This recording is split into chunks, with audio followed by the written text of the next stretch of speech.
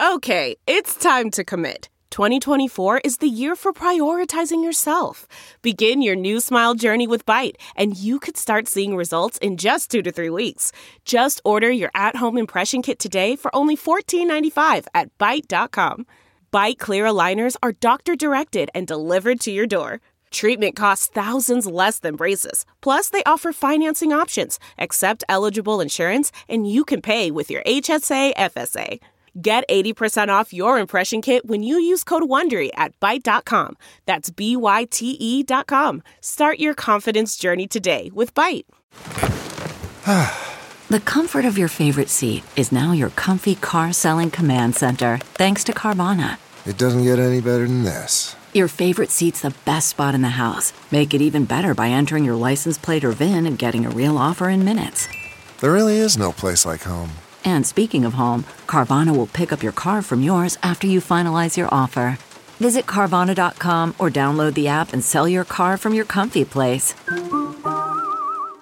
Delve into the shadows of the mind with Sleeping Dogs, a gripping murder mystery starring Academy Award winner Russell Crowe. Now available on digital.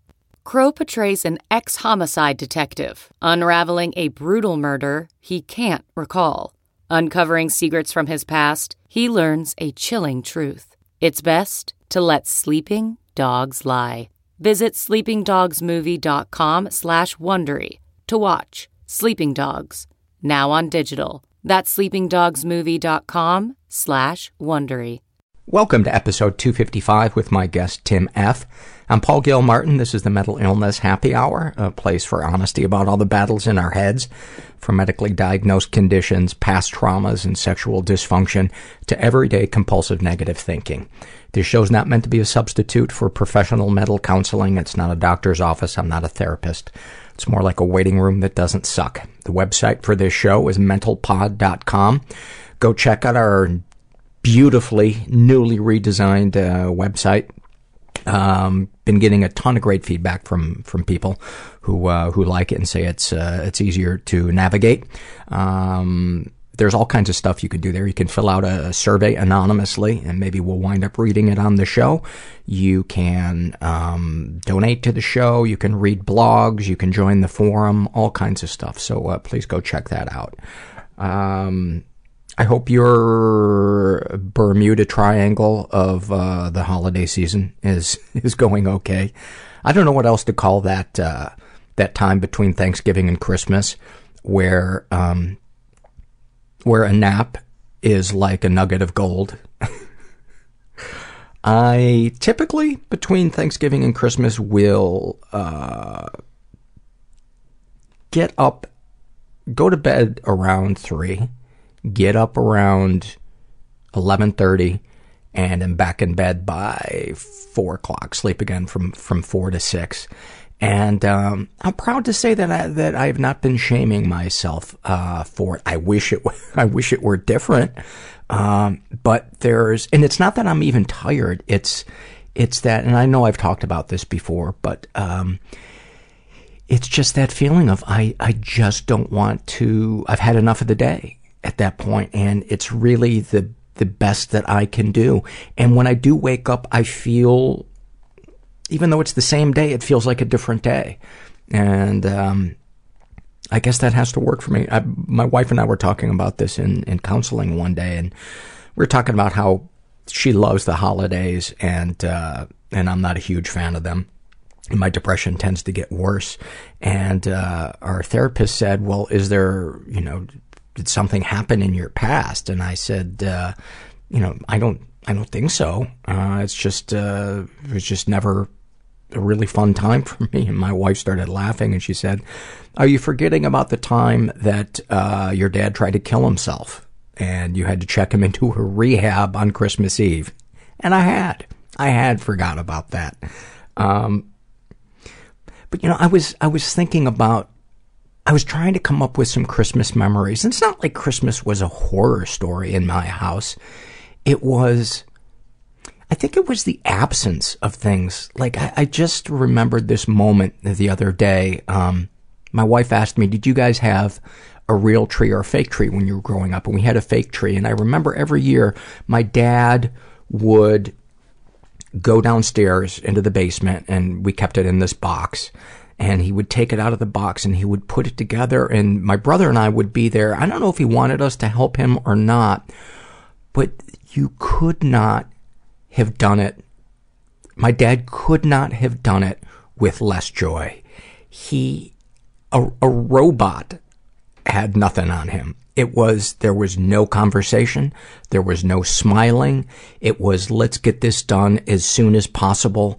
There was no enjoyment of anything. And I think, I don't know, maybe genetically, that's how I am too. Or maybe that's how his dad was with him. And so that's what Christmas meant to him. Anyway, that's how I feel about the holidays, but I do enjoy seeing my wife get excited by it, and I like too when I find a present for somebody that I know they're really gonna like. That brings me joy. Let's read a couple of surveys before we get to the interview with Tim F. These are all struggle in a sentence. Jenny writes about her anxiety. I can't go in the store today. I don't know why. I just can't. About her OCD. If I don't cover all the mirrors, something is going to kill me. The thief inside your head is, she calls herself that, and she writes about her depression, her dysthymia. Feels like there's a thief inside my head stealing away my motivation and joy, and he only wakes up when I do, so the longer I sleep, the less havoc he wreaks. I relate to that. About her trichotillomania. If I find all the kinks in my long, wavy hair and pull them all out, I'll be less imperfect, at least until I check again. About her codependency. Maybe if I spend enough time fixing you and your problems, I'll magically fix my own. Emmy the Rabbit writes about her depression. And she's young. She's between 10 and 15. She writes, pulling 3 people up a hill since I was 7. Snapshot from her life. I yelled at my drunk dad I want to kill myself. His answer was, no, let me do it for you. When my mom sleeps through the morning and my brother and I need to go to school, I would walk him to school, but he has serious anxiety and won't leave the house without my mom. Emmy, I am not a professional, but I want to encourage you to talk to someone, to find a safe adult to share this with. Maybe a teacher at school, but you deserve better than this, and that is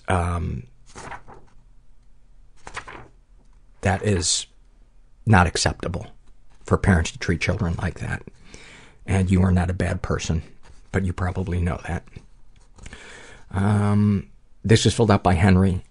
He's also a teenager, and about his anxiety, he writes, my anxiety feels like an atomic bomb exploding, but all contained in the small space of my chest. Snapshot from his life. A couple of months, I'll be okay, but then I wake up one morning with my anxiety out of control, knowing that I'm going to be feeling like this for the next couple of months, and that I can't do anything about it because I don't have insurance to go to the mental health specialist. So I start to dissociate and feel numb until I yearn to feel something. That's when I start to burn myself with my lighter so I can feel something. Oh, Henry, buddy, I'm sending you some love, man. I hope there's somebody that you can talk to. Try Googling low-fee therapy in the name of your town or city, because there is help out there for us. I'm not saying it's easy to find, but there is help out there for us that's either very, very low cost or free, and especially for kids. This is filled out by Evie or Evie.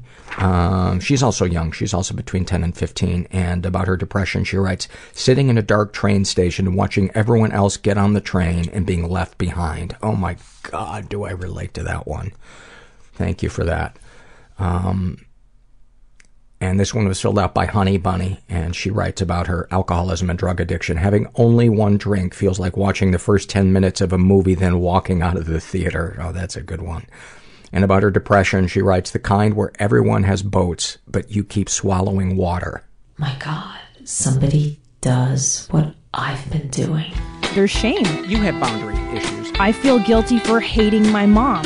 I will be high by 4 p.m. You feel helpless. I will be in hell by 4:15. Prison was not easy, but I deserved it. I think I'm just addicted to lying. I rubbed my body in mud and I laid in the swamp. Didn't move for 6 hours. I looked forward to and dreaded each meal at the same time. I think I desperately wanted to talk about it, but I didn't know how to start the conversation. And that's when I called the suicide hotline. A good Craigslist experience is if you are alive at the end of it. So that is when I first felt love. Like I first felt reaching out to the people and sharing with the other people. This intimate connection where people do stuff for each other without wanting something in return. Yeah, I surrendered. I think I was 28, and that was the first time I ever experienced that, and it was amazing.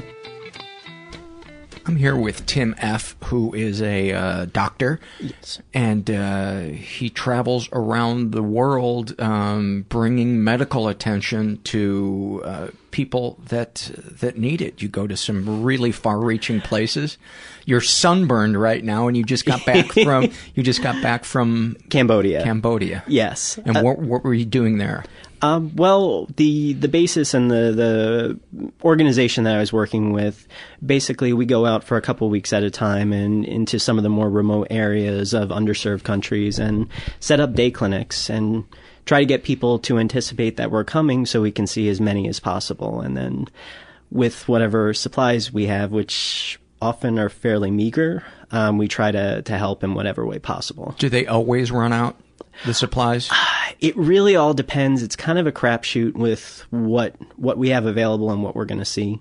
So in as much as we can read up on the country and what their medical ailments might be, we try to anticipate, but it usually ends up being pretty far off. And how long have you worked with, do you not want to mention the organization or? I think only because of my, the fact that it's been fairly recent. I would like to, they're a great organization, and maybe later on, if I realize that I'm being silly, I'll probably try to give them as much whatever of a plug. Gets you to open up Absolutely. More about it, because one of the things that we want to talk about is the mental toll on healthcare providers. Absolutely, and I want to try to go into that as much as I can, at least from a firsthand and observational experience. Okay. Did you want to withhold personal information? No, not at all. Okay. I'm more than happy to share. I'll probably geographically some of the things I may hold back, but I'd be happy to open up about my life. That's a big part of it. I would love to get into your sunburn. I can't imagine what kind of trauma that. Well, it's probably going to be more traumatic tomorrow. I would say about 50% was from Cambodia and 50% was spending too much time at Venice Beach today. Nice. Yeah. Nice. So we'll see. Speaking of the mentally ill. Yes. That was another culture shock coming from a very different part of the country. But thoroughly enjoyable. Yeah. Yeah. And I hate that I just said the mentally ill, because that's like saying, somebody pointed this out to me one time. They said that would be like, when you see a headline, it says, help funded for the mentally ill. They said, imagine if it said, help funding given to the women. Or, yes. The blacks. Yes. Well, I will say, as much as coming from a southern area, that last part really resonated. So, yes, I can understand. You're a pretty young guy. How old are you? I'm 33. Okay. And how long have you been an MD? Well, let's see, 5 years now. Okay. And to add to what you were saying in the beginning, I don't know why I feel the need to qualify this, but I am very much a novice in this. I've just started doing medical missions, and I'm very much a novice being a doctor, so I'm coming from a youthful place. I don't know. Well, I think oftentimes that is awesome. Sometimes I've had young doctors that are just really invested and really detail-oriented and have a lot of passion and compassion, and therapists likewise. So, and I think we've all gotten the cranky old doctor that shuffles you in and shuffles you out. I had a great experience with a wonderful old guy today who took about an hour and a half, an endocrinologist, and super detailed, really patient, really thoughtful. And I was like, man, it's especially living in Los Angeles, it's so easy to get let's get as many through here as we can. Absolutely. I think part of the issue here, and this is at some point maybe I could touch on this too, but is that a lot of times the old doctors that people may come to issue with were probably at one time the young, enthusiastic doctors that really wanted to spend the time. And that kind of speaks towards the toll of that profession in general. And when I say that, I don't mean doctors. I mean nurses. I mean paramedics. Yeah, exactly. Anyone that does that and sees enough suffering and at the same time sees enough of the same thing over and over. And I don't mean to certainly trivialize anyone's ailments ever. It's just that for one person to see things repeated over and over again, you start to lose some of the humanity. The place where I see it in the surveys, the place where I see it having the worst consequences are the staff, or the attitude of the staff in psych ERs. Yes. That seems to be the most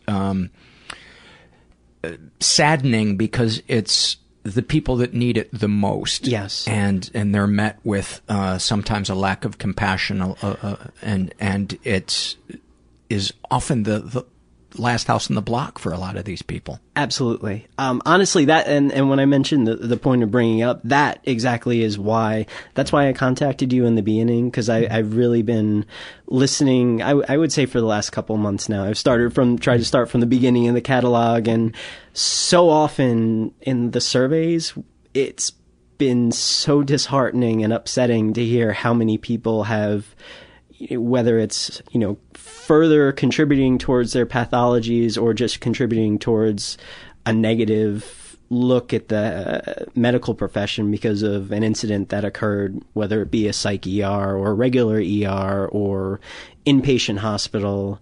And that's kind of why I wanted to come in and hopefully be able to talk a little bit about, we're kind of fucked up too. I always have the hunch that people who are in the business of nursing, fixing, that there's. I always have this theory that one of their parents was an addict or an alcoholic. Oh yeah. Oh well, that goes. And chefs. Yes. Yes. Well, that's true. Well, at least in my case personally, I can say that is definitely true. I think. There are certain stereotypes that are pervasive in medicine that, psychiatrists have psychological problems themselves, and there's always a certain stereotype that attributes to each different category. But I think all in all, to do this kind of job that can be very, I don't want to say thankless, but almost in certain ways, when you don't get a good outcome, or someone passes, or someone, despite your best efforts, still curses you out, there has to be maybe something deeper inside you that's making you feel a compulsion.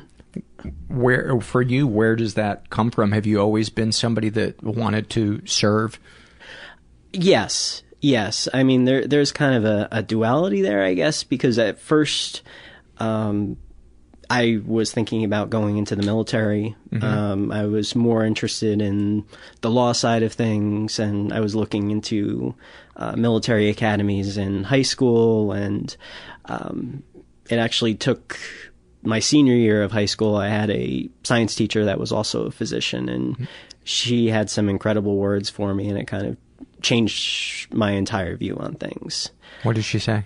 Well, it was more of the things that she encouraged. I remember we were doing dissections, and I thought that was the most disgusting thing that could be done at that time. I think it was fetal pig, which still is pretty foul. I had to do one of those. It was unnerving. Oh, good God, that little face, and then just hacking away at things like we knew what we were doing. Oh, I had to take a break and eat bacon. Well, you're one of the good ones, that's why.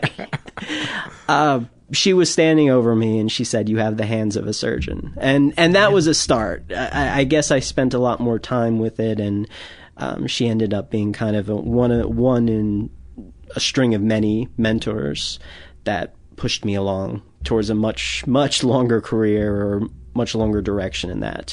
I love when I hear people recount a kind thing that somebody said to them that changed their life, especially from teachers. Absolutely. That is like my favorite thing to hear. It just reminds me that there's so much good in the world and that we do really make a difference in other people's lives. Absolutely. And how simple it can be to make a huge difference in someone else's life. And I really have tried since that time to let her know. Oh, that's fantastic. So there's that, and my dad's an alcoholic, so... So bing, you got both there. Where would you like to go? Where you want to talk about your childhood? Do you want to talk about missions that you've been on? Snapshots from your life as a doctor? There's kind of a. I guess I could go briefly into childhood and how that ties in from a greater perspective with the whole issues of mental health, because there's my experiences that I know, and then there's the things that I've seen in medical school and in residency. And while I would caution that everything that I say is not indicative of everywhere across the country, I can say that I've at least had enough experience to know that some of these things are pretty pervasive. Okay. In terms of childhood, from my own perspective, I've suffered with anxiety as long as I could remember. That more so with bouts of depression in between. How would the anxiety present itself? Well, I didn't realize until learning and therapy much later how early it presented. But in first grade, second grade, I would get chronic stomach aches. No other kind of symptoms of sickness. Went to gastroenterologists and was worked up and never had anything wrong with me. But I would be out sick maybe 15, 20 days a year with stomach issues, unspecified. And, they would always come before school. And somehow they would go away by the end of the day. And it wasn't until much later, again, that I realized, wow, these are very commonly in children.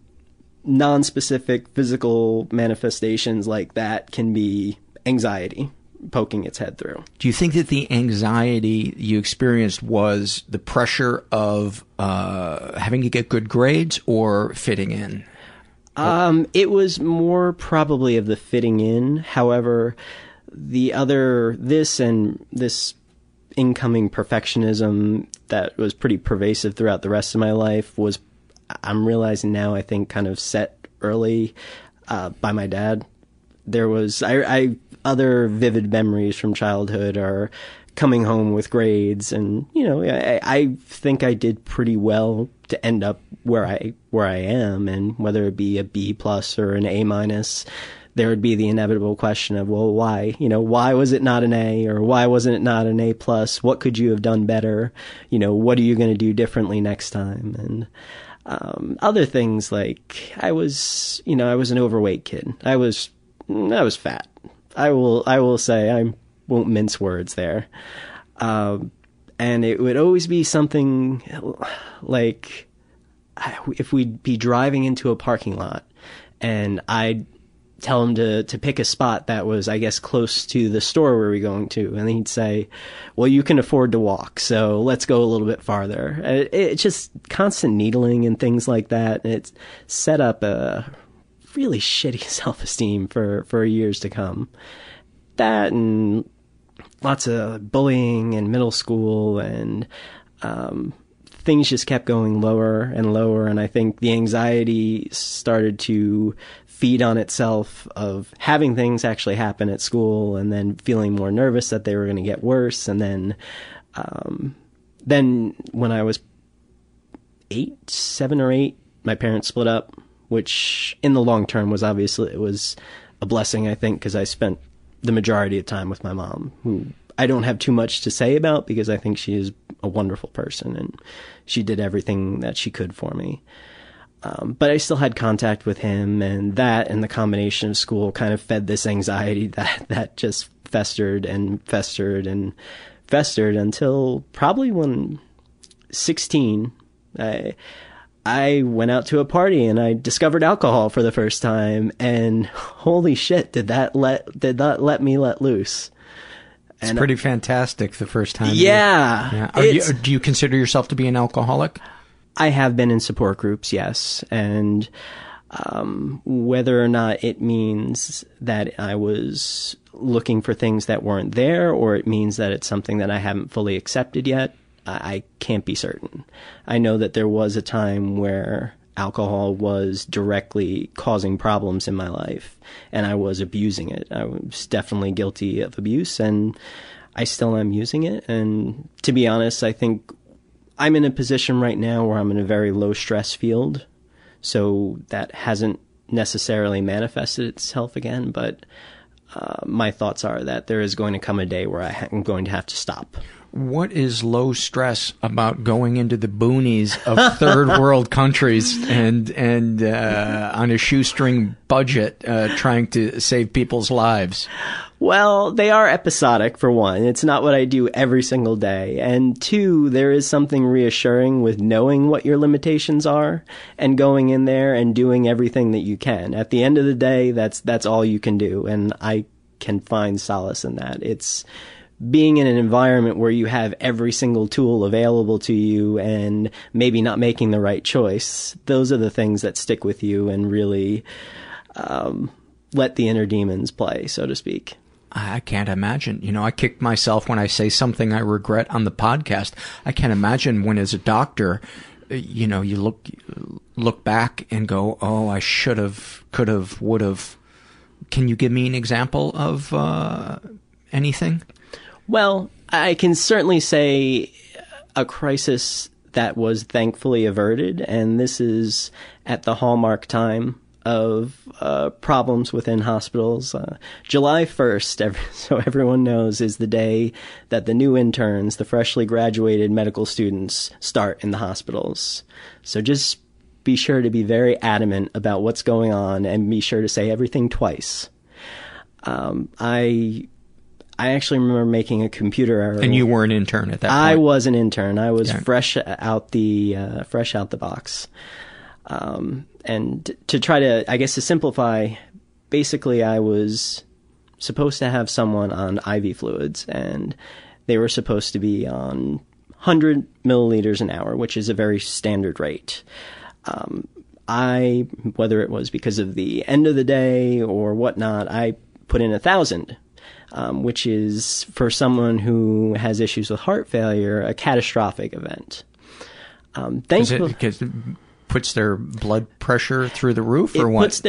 It fluid overloads them, basically. Yeah. So if their heart's not pumping effectively, then all that fluid that you just gave them starts to back up. And the first place that it backs up is into their lungs. So they can go into pulmonary failure, essentially, after that. And you just have constant amounts of fluid in their lungs. And it's, if not caught early enough,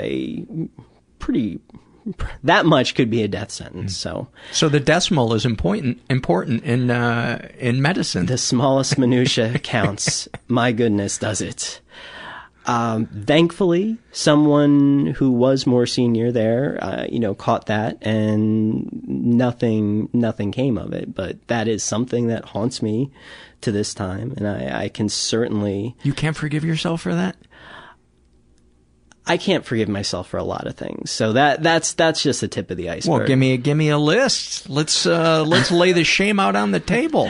Well, I think most of them are alcohol related. So a lot of them are secondhand reports. Because you were blacked out. Because I was blacked out. Yeah. Yes. These were during my marriage. Which is no longer. Okay. Yes. These were during times in medical school, times in college where certainly nothing egregious ever came of it, but I certainly felt like a horrible person for something that stands out. I remember I was in college, I was dating a girl, and probably were together about a year and a half. So we had passed the point where we had both said, I love you. And I remember drinking, and it was a birthday party, and I was next to my friend and his girlfriend, and I can just remember enough to say, do you guys love each other? Because I'm not sure about mine. And she was sitting right next to me. Wow. Wow. So if by any chance anyone knows or is listening, I am very sorry about that. Well, if it makes you feel any better, when I said wow, my list of wows is the Dead Sea Scrolls. The one that just popped into my mind was when I was in college. I don't remember why, but I lived in a fraternity house for 2 years, and I was leaving the fraternity house, and I had an orange in my hand. And I was about to eat it, and somebody was in the second story window saying something or other, and I just had a couple of beers, and so I was just feeling that, that energy. When you're depressed most of the time, and all of a sudden you feel euphoria. Absolutely. I was just feeling completely pumped up, and so I wheeled around and hurled this orange that went through the window and at this guy, and a glass cut his face. Oh, God. And it was just like, why did I do that? Yeah. Why? Yeah. Because I was just like, I just wanted to take on the world. I wanted, I don't have words for why I did that. Absolutely. And have you been able to forgive yourself for that? Oh, fuck yeah. 5 minutes after I did it. But there's a lot of other things I did when I was drunk that, cheated on girlfriends, belittled people with jokes that I thought were funny, and people might have laughed, but there was a barb to it that I couldn't see at the time, had an underlying hostility to it, and I made a lot of jokes at people's expense for a lot of years, and not realizing it, and that I cringe about. It wasn't the only thing, but alcohol definitely made me realize in many ways what a self-centered asshole I was in certain, where I thought, I suppose I thought that I was completely justified.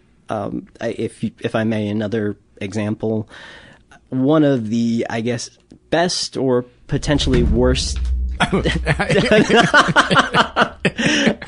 dramatic break. Sorry about that.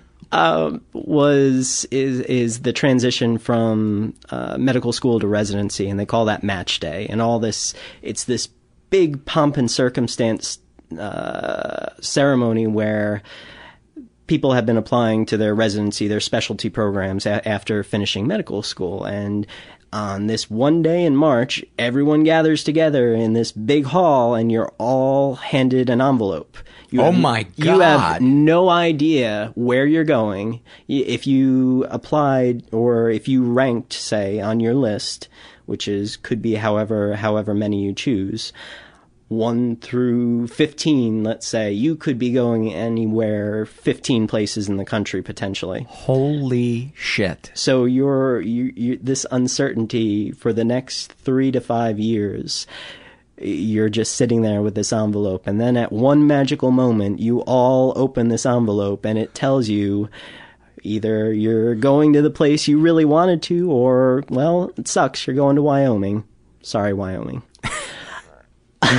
So, point of all this is, I did not get anywhere near what my first choice was, and for what I realized myself to be an egotistical person, I was crushed. And my family, I had people come in from out of town, people I hadn't seen in a long time. I had my mom and girlfriend at the time go through this whole, they made reservations at this nice restaurant. There was a party, a celebratory party back at the house I grew up in. And I got that letter, and I turned to them, I said, we're leaving. And got in the car and I went back to the house and I drank myself until I was unconscious for the next 24 hours. So I killed every good thing that they had set up for me. It's amazing how low self-esteem at the center of it can have egotism wrapped up in it, isn't it? Absolutely. Because I strived so hard to try to be that best student, that perfect specimen that I always wanted to be, which is unattainable for anyone that's listening. Any kind of failure would send me into a tailspin. And that is something that I can speak on, I guess, in a little bit, that is pretty symptomatic amongst people in the medical profession, especially doctors. That would be something. I don't know if I keep jumping in and out of chronology, I feel like. So I don't. We do that. We do that here. That's totally fine. It's very rarely is somebody's story organically unfolded chronologically. Okay. It made me think of, I was just listening to another one of the podcasts the other day, and there was, he was Asian. I can't remember if he was Taiwanese, but he was Michael H. Yes. Yeah. So much of what he said and his experiences growing up resonated with me 100%, to the point where I said, well, I hope that I don't end up sounding completely the same and boring everyone to tears, but I'll try to make it as individualistic as I can. I think you've done that, and you're not saying that Michael's interview was boring. You just no. I'm saying that if I repeat, I don't want to be, because he was fascinating, and he was actually, that was another one that personally for me was incredibly helpful. Yeah, he was very honest. He was, and the thing is that. And for those of you that haven't listened to that episode, Michael is somebody who got his training as a therapist and then walked away from it because he decided he wanted to pursue music, and he had a relationship with his relationship with his mom. She had no boundaries, and he, being a people pleaser, really struggles to enforce boundaries with his mom. But did you have that issue with your mom with boundaries, or is that with your dad? There are two kind of issues in there, and this is another aside, but something I learned from the podcast, which was a term I was not familiar with actually before, was emotional incest. Mm-hmm. An entirely creepy term, but good God, is it accurate? It is accurate.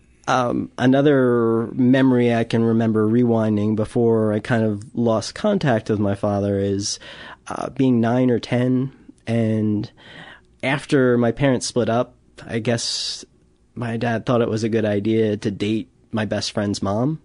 So for years, they were, probably 2 or 3 years, they were a pseudo family, and the youngest kid was calling him dad, and it was an entirely fucked up situation to have a mom in complete despair over this and see a father overjoyed with my best friend's mom. But needless to say, they broke up, and at 10, I'm sitting there on a couch with my dad while he's crying on my shoulder and he's asking my advice. And that kind of summed up a lot of our relationship. Wow. Yeah, that is textbook emotional incest.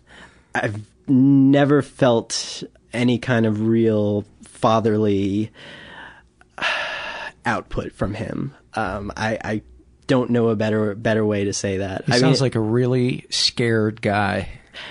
He certainly was, and he screwed up a lot of his life because of not putting things in check and not getting the help that I think he needed. I will say, and I'm not trying to validate or vouch for some of his behaviors, but I do know that one of the psychiatrists that he had seen for a long time was busted for selling drugs to other patients or to other providers that didn't necessarily need them. So if you're getting mental health from that source, I can't imagine that it's going to go down a good road. Yeah. And if his alcoholism was untreated, I mean, you can't even, when people email me and say, you know, I'm drinking too much and I've got anxiety about this and this relationship with this person, for me, it all starts with dealing with your addiction. Absolutely. I don't believe, I believe that if an addiction is just on the loose, you are just swimming upstream with every other issue. And so it sounds like that might have been the case with your dad. Absolutely. Yeah. And, you know, and myself, which I can, you know, expand upon in a little bit too. Okay. One of the things that I learned in support groups was alcoholism, drug abuse are not necessarily the main problem. They're symptomatic of something deeper. They're just the manifestation of it. Fear, resentment, anger. Yes, exactly. Low self-esteem. And it's... The list goes on and on. So much easier to sublimate all those things by... So much easier. Indulging in something that ultimately makes you more destructive. Yeah. So yes, that's a lesson well learned, I suppose. Anyway, I feel like this is kind of intertwining into how I would say the growing issues with my dad impacted my own issues. Especially come medical school, things started happening. And this is when his alcoholism started to become more apparent. He was someone that I was never able to rely on anyway. I mean, when he would call, I would talk to him, but if I ever tried to call him, he would never pick up. He'd never return calls. So I never knew where he was, and I never really knew how to get a hold of him the few times I did need him. But there was a greater frequency, and there was one weekend I remember where I kept calling and calling, and I couldn't get him. So I waited. I just drove to his apartment and waited outside for hours and hours, and I kept going up and buzzing the door, and no one would come. And then I don't remember how long it was before finally I saw him walk up to the door, and he was stooped over. His face was flushed. He was shivering, and he was, you know, speaking in this kind of tremulous tone. And I certainly wasn't that far advanced in medical school, but it's a 4-year process, and in your 3rd and 4th year you start doing the actual in-hospital stuff. So I was just starting there, so I was like, I think it looked very much like alcohol withdrawal. So that was kind of my first slap you in the face type of experience, that there is a much larger problem here that I didn't realize was going on. Oh, you didn't know he was an alcoholic at that point, I hadn't realized where all these absences and not calling back, and even now, honestly, as I'm talking to you, some things are locking into place that are maybe did not see before. But I actually, fortunately, had someone that I really looked up to as a doctor that I was working with at that time. So I was very honest with him about my situation, and I could not get my dad to go to a hospital. He refused. So the doctor gave me a medication that we use to detox alcoholics that are going into withdrawal. And I sat for 72 hours in my dad's apartment with him and fed him medication, and I took time off from school and just sat with him until finally he was sober enough and in sound mind and body that I kind of coerced him into the hospital. And we had a long talk after that, and everything, I guess, seemed lovelier. How long did that last? Oh goodness, maybe weeks. Okay, maybe I was weeks. Say, yeah, I mean, if the person getting sober has to want it like somebody drowning wants a life preserver. Yeah. And I will tell you that till this time, he still has never admitted the word. He still has never admitted the term that he is an alcoholic. Yeah. So there obviously still is drinking, and we don't really have contact. Would it have been impossible for you to say, oh, Dad, you're going through the DTs. Would you like help? And if you said no, say, okay, well, this is going to be miserable, but, just know if you want some help, you feel free to give me a ring, but I'm going to let you shake and flop around on your own and hit your bottom. Was that inconceivable for you to? It was, and that was because it was so soon. And the other thing that I knew with some drugs, you can detox completely cold turkey, and it is just awful. I mean, heroin. Heroin especially is absolutely miserable, but you will not die from detoxing from heroin. From things like Xanax or alcohol, you absolutely can die detoxing without medication. And I was not willing to have that prospect of him dying and me knowing that was a viable. And that's totally understandable. I mean, that had to have been terrifying to you. Yeah, it was miserable. It was so much to process, and even to this day, it sucks to talk about. I think that's the thing that is so difficult about codependence, because part of the surrender is that you have to be willing to say, well, that person might die, but that it is not my job to try to make them live a life that will keep them alive if they don't want to. I will tell you, I am there now. Are you? Yeah. We went through a period of not talking for 2 years, and then we probably went through a period of 6 months, where we talked, and I started to get involved, and, there were periodic episodes. This is before that, when we were still talking of paying bills, or I would go out and buy groceries for him, and things like that. And there was a slow rebuilding of the bridges. And then I remember another case where, he certainly wasn't changing, and I know that that'll never happen, but it was at least amicable, and he was remorseful about certain things. But I do remember a time where I don't know what he thought he was doing for me by trying to set up a meeting with someone he met in a bar, that might be related to my career. And I was doing something else. So I missed that opportunity. And he called in a rage and was yelling and screaming at me, how could you do that? How could you make me look like that? And I laughed and I hung up on him, and that was the last time we've talked. And good for you.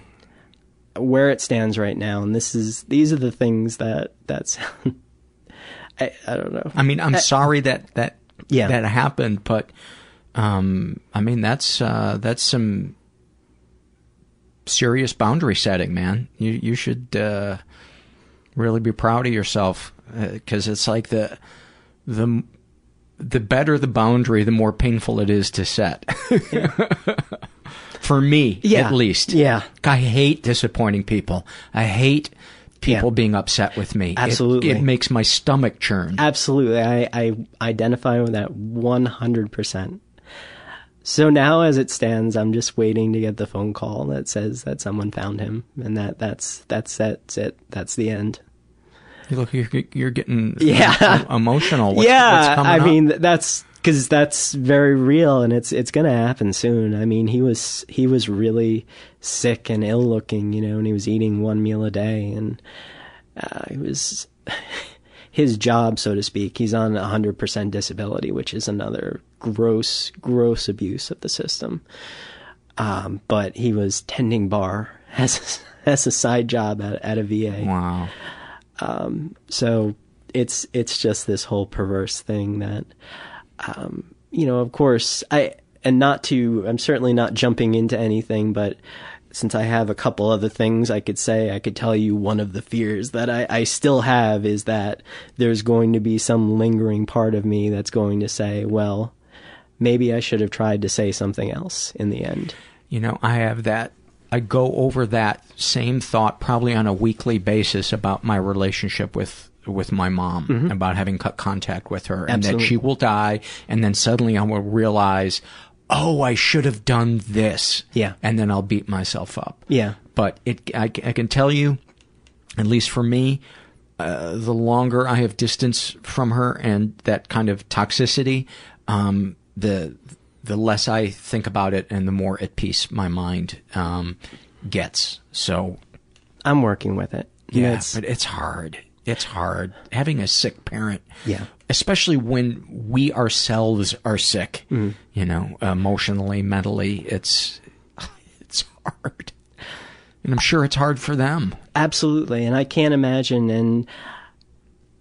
And he was very close-lipped about everything, what was going on in his life, how he was feeling, and even about his upbringing. You know, I between the two sets of grandparents, I would say I wasn't particularly close with his, but there was nothing overt in terms of personality that I ever saw. So I don't know. I have no way of knowing what he grew up with, other than I know we are an Irish family that grew up with alcoholism in many generations. And you know, I'm sure that was part of it, but I don't know where the anxiety and all of that came from. And I know now that I'll never know. I'm only just trying to identify these things in myself, which are definitely there. I just got back into... But you're seeking, and that's what's so important. There's nothing more important than being a seeker. Yeah, absolutely. I 100% agree. I'm probably going to beat that phrase to death, but... It's all good. I just got back into therapy recently and was going through... Originally, I was going to do some anticipatory work just to try to keep myself on my game. But there are actually in the event of your dad passing. and just transitions in life. I'm still working through different careers and I'm looking into new jobs. So still in the medical field. Oh yeah, okay. Absolutely. Still as a doctor. Do you have a specialty? No, that's another, and without probably giving too much out, but I'm a general practice right now. Okay. And the thing is, general practitioners in this country really, that just means technically you would have been a general practice doctor right out of medical school. But everyone does a residency now. You really can't get work as a general practitioner in this country. I actually started out as a surgeon, and I found that the career wasn't for me. It wasn't where my passion was. I worked with great people, and I found a great mentor there who I still adore and who still is very dear to me and helps a great deal, but knew that it wasn't for me. Is it true that surgeons are the most arrogant of the doctors? I would say, I think so. I think that, anything within that, general surgeons, neurosurgeons, orthopedic surgeons, when you have, all doctors more or less have that, governance, life, death, and whatnot, and can intercede to bring someone back from the brink, so to speak. But surgeons are the only ones that can do it in seconds to minutes. So I think that they've probably earned that. Not to say that they should be that way, but it's come from that, direct intercession. And you probably have to have a big ego to not be flustered when you're in that situation. Right. And that was also something that did not suit me well. I like taking time, and I like getting to know people, and having to see an assembly line of people in the morning and press on their bellies and, ask, did you shit overnight, was not necessarily fostering what I thought might have been my best talents. I'd kind of like to see a movie, The Codependent Surgeon. If I make this incision, will everybody still like me?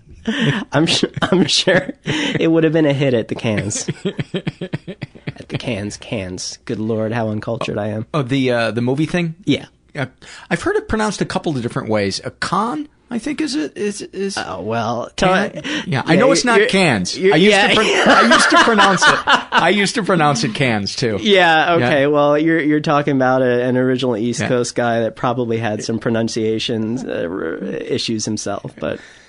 nevertheless. So what else would you like to talk about? Have we is there more of the personal stuff you want to talk about before we talk about the the emotional toll of? No, I think we could certainly talk about the emotional toll, and if I could go back to one of the original points and just addressing, and when I say these things, I'm not trying to cover for, I'm not trying to absolve any of the occurrences or make it seem like they were reasonable for happening, because again, could not be more sorry that they ever happened to anyone. But there are certain things that I can identify that one, from two different categories. One from the training and two from just the humanity issue in itself. On the training side of things, doctors or the hard clinical people, and I'm talking about excluding psychiatry, psychology, social work, and everything of the like, it's very well described what things like depression and anxiety are, and that there are hard treatments for it, that you're dealing with serotonin, you're dealing with trying to regulate those levels and try to bring these things back up. But I think anyone that has ever suffered through either one of those can say that that really means next to nothing to them, and that coming from a place of utter despair and blackness where you don't think, or that no one else knows what you know, that someone coming to you and handing you a pill is probably not going to make you feel any more at ease. And I can't certainly not vilify the medical system for not teaching it. I don't know exactly how to teach it. Other than maybe having people that are actually experiencing it and talking and saying, this is what depression is for me. Some of these things I'm formulating in my head as we go, so excuse me if they don't sound coherent, but a lot of, at least what I've experienced in myself and what I think I've seen in other people in the medical profession is there's kind of a duality going on during the day. When you see that repetition of sickness and suffering and illness, there's always going to be innate psychological barriers that you use to essentially dehumanize. To survive. Just to get through the day. Yeah. And the combination there is a sense of urgency in the teaching of medicine that, aside from the patient's health, teaching supersedes pretty much anything else. So anything that becomes a teaching moment, you all rush in there and you try to learn, because there is nothing more important in medicine and medical, the medical education system than being the best. And, it's not something obviously that's ever going to be overtly said, but it's said in so many ways. It's ridiculous, from class rank to posting the exam grades up on the wall, so even though they're coded with different numbers, you can know what everyone else is doing, and that fosters this kind of ridiculous high school like mentality where people undercut each other. And again, I'm not saying that this is happening everywhere, but it's happening enough. Wouldn't it be good if they gave grades based on compassion? Wouldn't that be nice? They're trending towards emphasizing that more, and they're actually trending towards, I think, picking people for medical school that might be more compassion oriented or through service or than science oriented. And then there's going to be two schools of thought that say, well, yeah, you're getting a doctor that's listening to you and, really empathizing, but does he know what the hell to do afterwards? Also a great point. Yeah. One of my roommates in college was brilliant. I mean, this guy didn't have to study. He took all of his classes were AP, and he got 4.0 and thank God he went into research, because he was the most socially inept person that one of the most socially inept people I've ever met, and arrogant. Yes. Yes, we also have pathology for those people. You know, you can't really piss off dead tissue. It's really hard, really hard. But even going back to the point that just examples of things where students would go to the library to take books out, not so much that they could study, but so other people couldn't have them. What? Or oh my God. And these are people people graduating college and, you know, in their mid-20s, and, you know, they're starting to be fully functioning adults, and they're acting at this level. So where does that game continue then once they're on staff somewhere? Are they still playing those games to get ahead? Is there a pecking order in the hospital that you're climbing?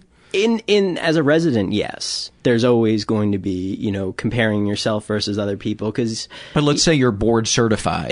Board certified. It really all depends. If you decide to go into your own practice, then you may have kind of set the standard there. And if you're comfortable where you are and you want to set up your own little practice and tailor things to yourself, then there might actually be a cap. Okay. If you've been for, you know, 7 to 8 years a self-centered asshole, though, it's maybe not going to change by that point. So it's hard to say when that precedent is set and if there's any kind of reversal. If you stay in an academic environment, I mean, I suppose the sky's the limit depending on how high you want to climb and how much you want your name to be known. Did I cut you off? Was there a thought? Oh, you know what? I guess I was circling back to that whole duality thing. And really, the teaching moments is one of those big things. And that's something that really, I think, I like to think that they're starting to address. I don't know. I know that there were talks about empathy and compassion and trying to really emphasize. But in terms of, it all comes down to these things: volume, how many people each doctor is seeing, workload, how many hours are they there, how many hours past what most people are working are they going beyond, and how much is that mental toll taking? And how many of your patients are, script hunting? Yeah. They're addicts that are, how many are hypochondriacs Absolutely. that are draining you? I can't imagine when you've got a day full of high maintenance people, what that's got to be like at the end of the day. I would admit going into robot mode has to save you on a day like that. Absolutely. And that's when things come in. That's when that perfect storm hits, when someone who really, really just needs kind words and, a touch that soothes and not causes any kind of discomfort to come through.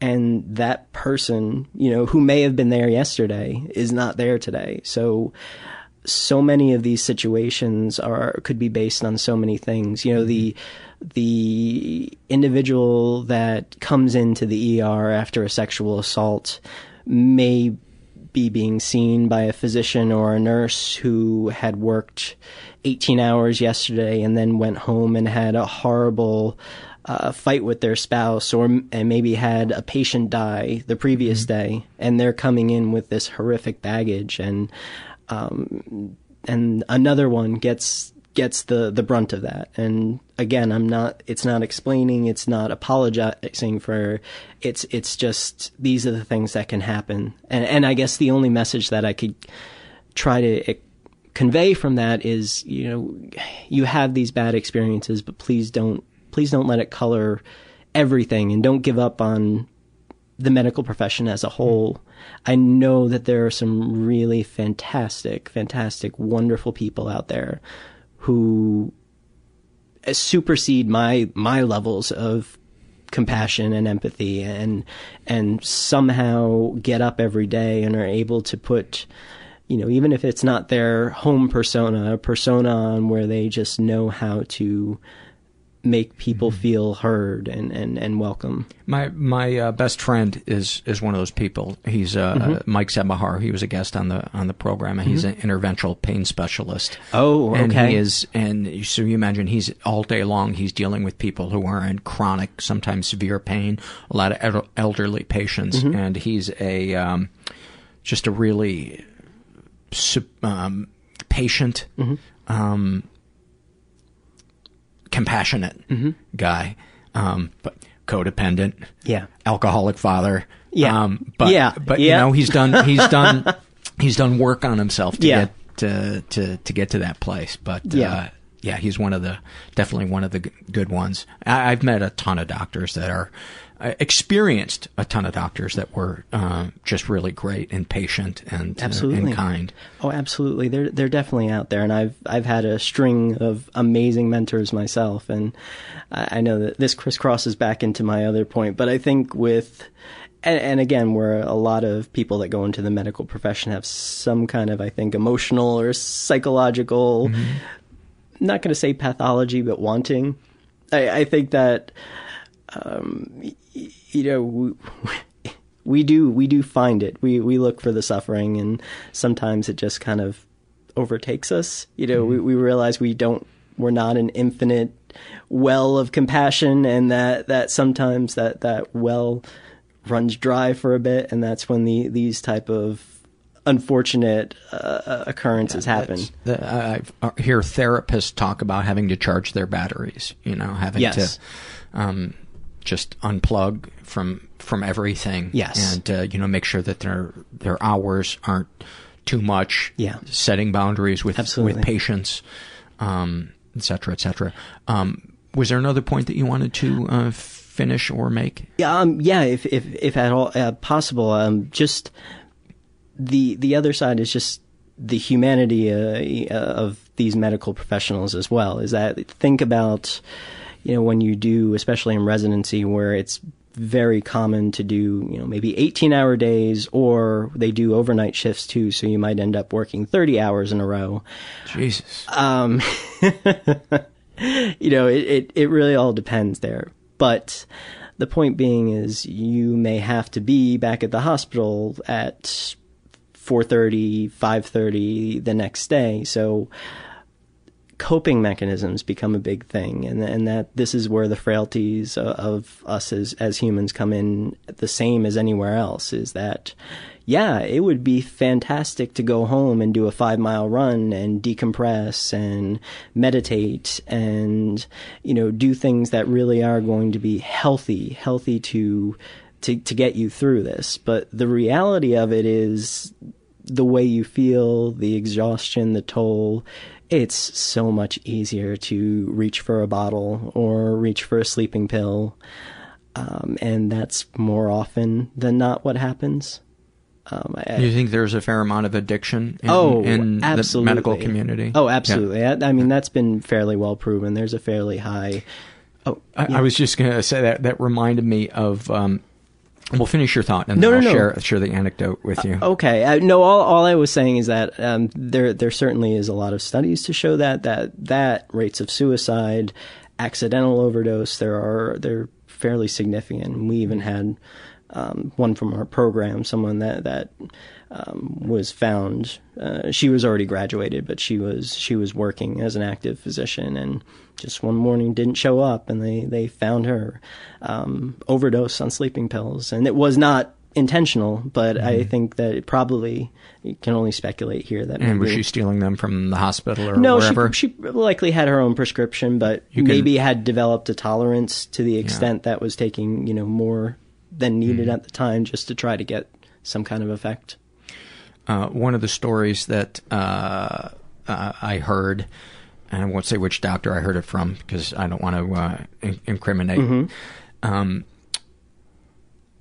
One of his peers was a anesthesiologist who apparently had developed an addiction to really, really strong painkiller. And what he would do is when he would be doing a patient, he would be injecting himself You know, I guess you have your own little table, your own little anesthesia table. So he would be behind there, and he'd be giving the patient something, and then he'd be giving himself something.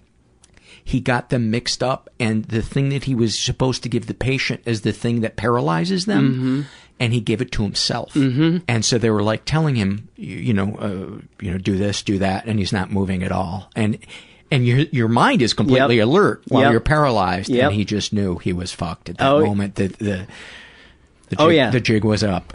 I've actually, I've heard a very similar story, and there's been stories of, residents that have been found in on-call rooms, unconscious or dead, overdosed, and I mean, I guess my whole point for saying these things is that just to realize that we're experiencing the same damn frailties as everyone else, and that kind of speaks volumes about we try to act in the ways that are befitting and, of what Hippocrates, so long ago, had said about the conduct of a physician. But as part of human nature, we're put it bluntly, we're still going to fuck up. Yeah. The episode we did with policeman Andy is a good one, too, about, he calls it cumulative PTSD. And it just begins, you got to find a way to, to recharge your battery. Right. So that when you're talking with somebody who is on edge, you can diffuse this situation. Even though you may not be feeling a tremendous amount of patience in your body at that moment. What else would you like to share? Well, I mean, I could certainly, I can think of things that still haunt me, and I can think of things about my alcoholism, and I don't know if that would. No, be... I feel like we've touched on that. You know what I'd like to hear is a couple of snapshots that were poignant, either painful or beautiful or life affirming, of you doing work out in the field in some of these out of the way places. Absolutely. Overwhelming. Some of the most amazing experiences, I think, are with children. And a lot of it is because in the areas that we go to, they're often areas that have been untouched, in the sense that there's never been a physician in the area. There's never been any concept of medicine other than what might be local practices or, local traditional medicine. Which most of the time we really know nothing about going in, so there's not much we can say about that. And to be able to talk with child and mom and just give the most basic advice on things to look out for, or to talk about things like hygiene, to talk about, brushing your teeth, to be able to teach them how to make clean water. To start just to examine and to touch and to try to give reassurance that, to the mom that your child is completely normal or developing, or there are, maybe a couple things that we could address. And I could say as a comparison, and I don't want to make any kind of broad sweeping generalizations, but the level of appreciation, the gratitude, is something that I certainly don't see on a regular basis when I'm more in a paid position. Most of the work that I do abroad is volunteer, but that honestly is something that more recharges my batteries than things that I would do clinically here. There is something, one about experiencing a new culture and knowing those nuances and broadening yourself as a person. And then there is the gratitude that you get from each individual. And children are definitely the best for that. You can't beat a kid's smile. Absolutely. And no matter what documentary I'm watching, when people walk into that untouched village, the kids are always the same. They just swarm around it, and they're just giddy and Yes. they're laughing Yes. and they're playful, and it's just it just makes you smile. A lesson learned on these trips was apparently the hokey pokey is universal. I did Is not it know. really? Yes, or at least you can get a bunch of funny looking white people to do a dance, and you'll follow along. Oh, that's awesome. In as much as that, yes. So those are, I think, being able to affirm things that you take so naturally for granted is such a big part of it. And I would also take this opportunity to compel anyone that is in the medical profession that's listening that these are absolutely great opportunities. If you do find yourself burning out, or if you are feeling like, the candle's lit at both ends and it's only a matter of time before something happens or you leave, or give it a try. Seriously, give it a try. Every time I do it, I come back feeling like more of a whole person. I would say. What a great way to describe it. That's the best way that I can. And I think that there is, I can't believe that I do anything selfless. I don't know whether it's a self-esteem thing or anything like that, but I feel like me doing this is still a selfish act because I'm getting enjoyment from it. You're filling the spiritual part of yourself. That is I suppose the irony of spirituality. Yes. Is seeking it is the end is selfish. Yes. But the means is selfless. Yes. Very, very well put. I started again going into this whole seeking thing. I've kind of been studier of Buddhism for a while now, but I've been getting back into it, and meditation and the sort. And some of the readings that I've been doing have been addressing this directly, that the best way to get fulfilled is through action to others. And that is kind of what I was saying, probably in a better way of me being selfish by wanting to help others. So that it's is the best kind of selfish you can ever do. And I think spirituality, the word spirituality always throws a lot of people off, but the thing that you are doing, to me, by going out and volunteering to do that is, to me, that is spirituality, and that is the greatest example of something spiritual. And you can tell, I mean, your face is lit up. Aside from the sunburn, you can tell that you're on a high. Coming back from this thing, you just have an energy about you that is, you don't seem downtrodden. You seem very vital and energized. Well, as someone that really, really has a hard time taking a compliment, I will say thank you. You're quite welcome. Okay. Anything else you'd like to share? Well, I thinking of any other, I think the other side of the population, just to complete that whole thought, is the geriatric population is something that is simply amazing.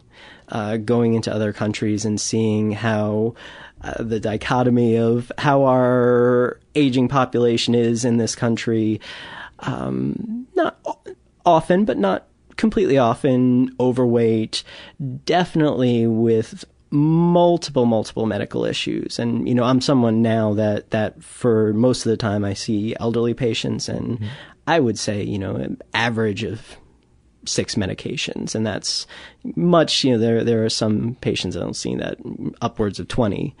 Oh my God. And these are people that could be in their 60s and 70s. So you go to another country and to find people in their 70s that not only are they on no medications, but they've never seen a doctor, and they've been getting around that way for the entire time. And, one can say whether it speaks to pure lifestyle, a lifestyle of necessity over a lifestyle of choice. I mean, that's certainly can be argued, or the fact that they just didn't have a doctor that was very apt to put them on many different medications, but they've been getting along, and you can talk to them and give them some very basic advice, and even giving them Tylenol for some arthritis or some joint pain, which for the most part here you'd probably get that Tylenol thrown back in your face, and to get again such a a gratitude, a warmth in return, and there's just nothing like it. There's nothing like that, and I could tell you, even as someone who's still battling issues with substances, it beats the hell out of any substance that you can get out there. It's the best natural high. Spirituality Absolutely. is the best natural high. Absolutely. No side effects. No, except wanting to do it more, and that's really... That's a good one. Yeah, that's not a problem right there. Yeah. Should we do some fears and loves? Absolutely.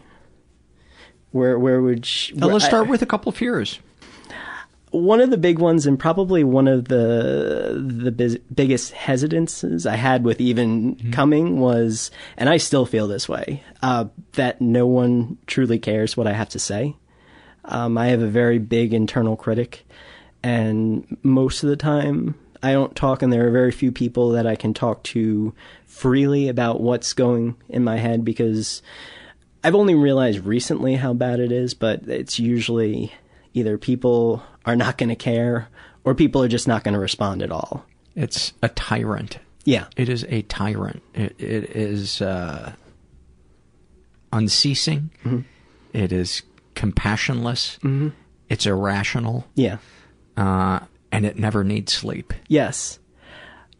There was a book that I've been reading recently, and is it okay to bring up books or endorse? Oh, absolutely. Okay. And I feel so bad because the author he's a news anchor. It's called 10% Happier.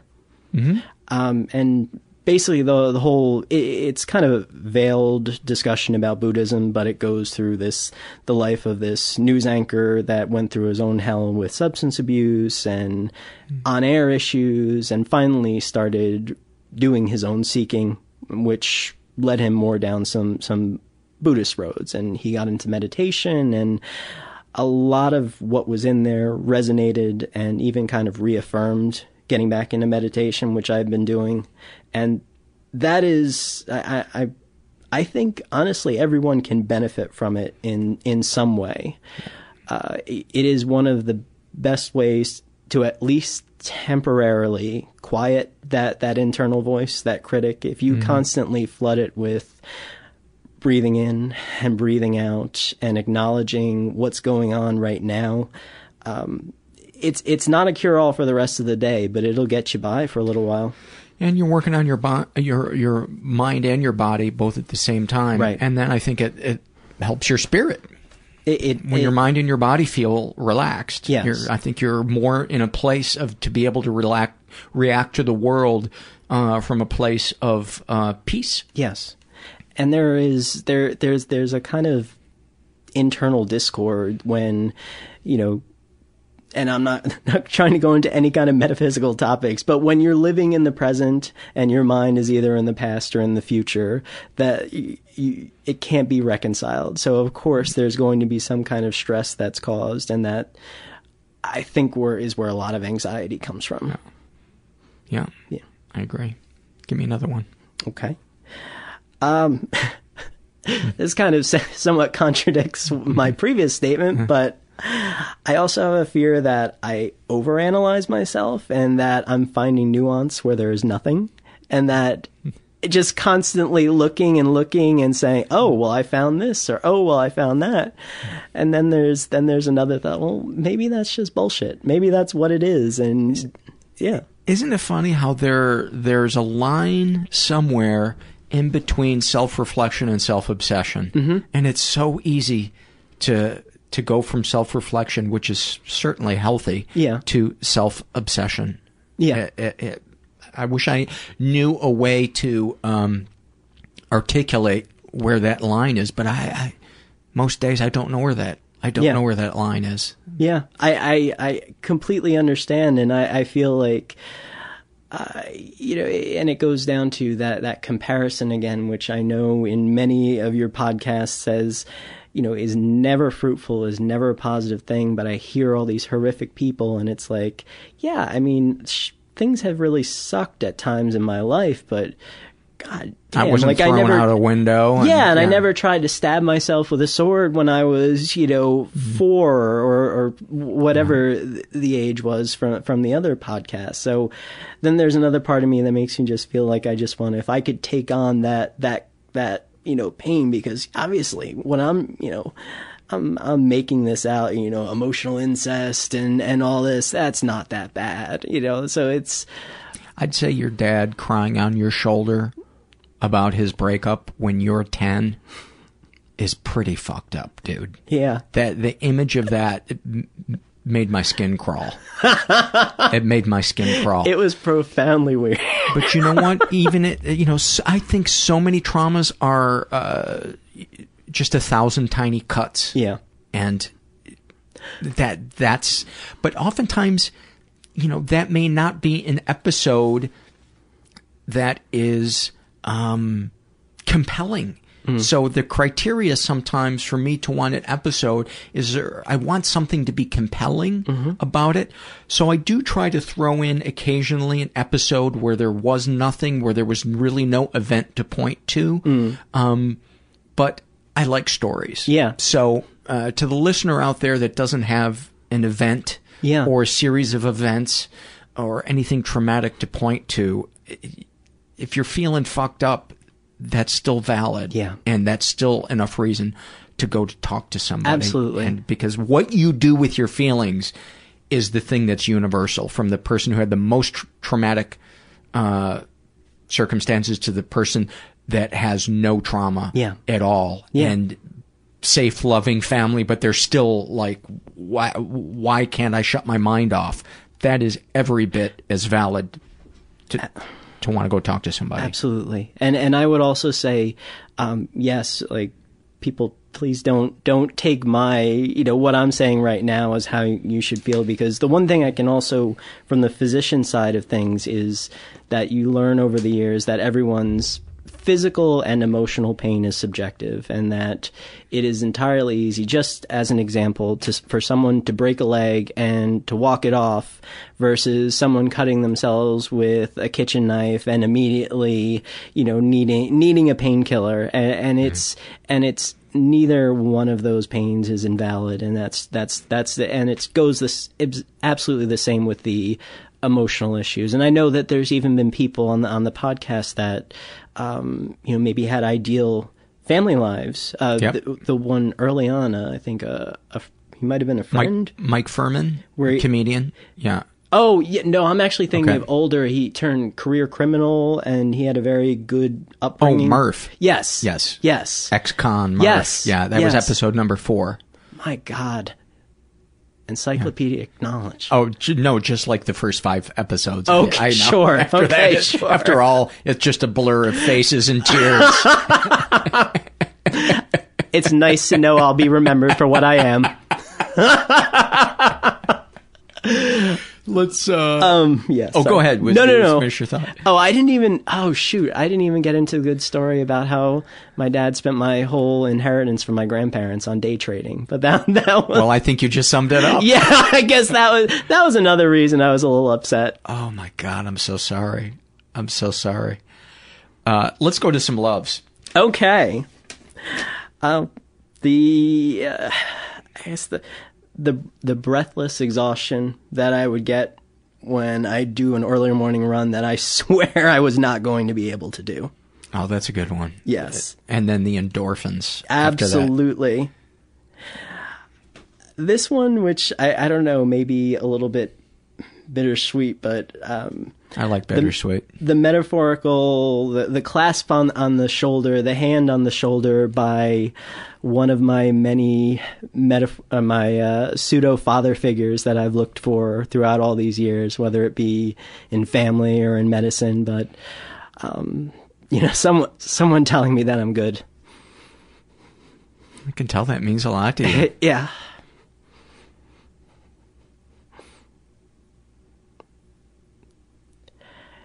Yeah, I can't say, I grew up with a very supportive mom, but there's something, I don't know, there's something I never really feel good. So that's a big one to to not feel failure, to not.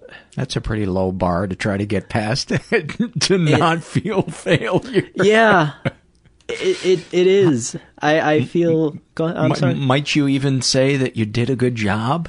It's very hard for me to say that. Oh my God, you are so hard on yourself.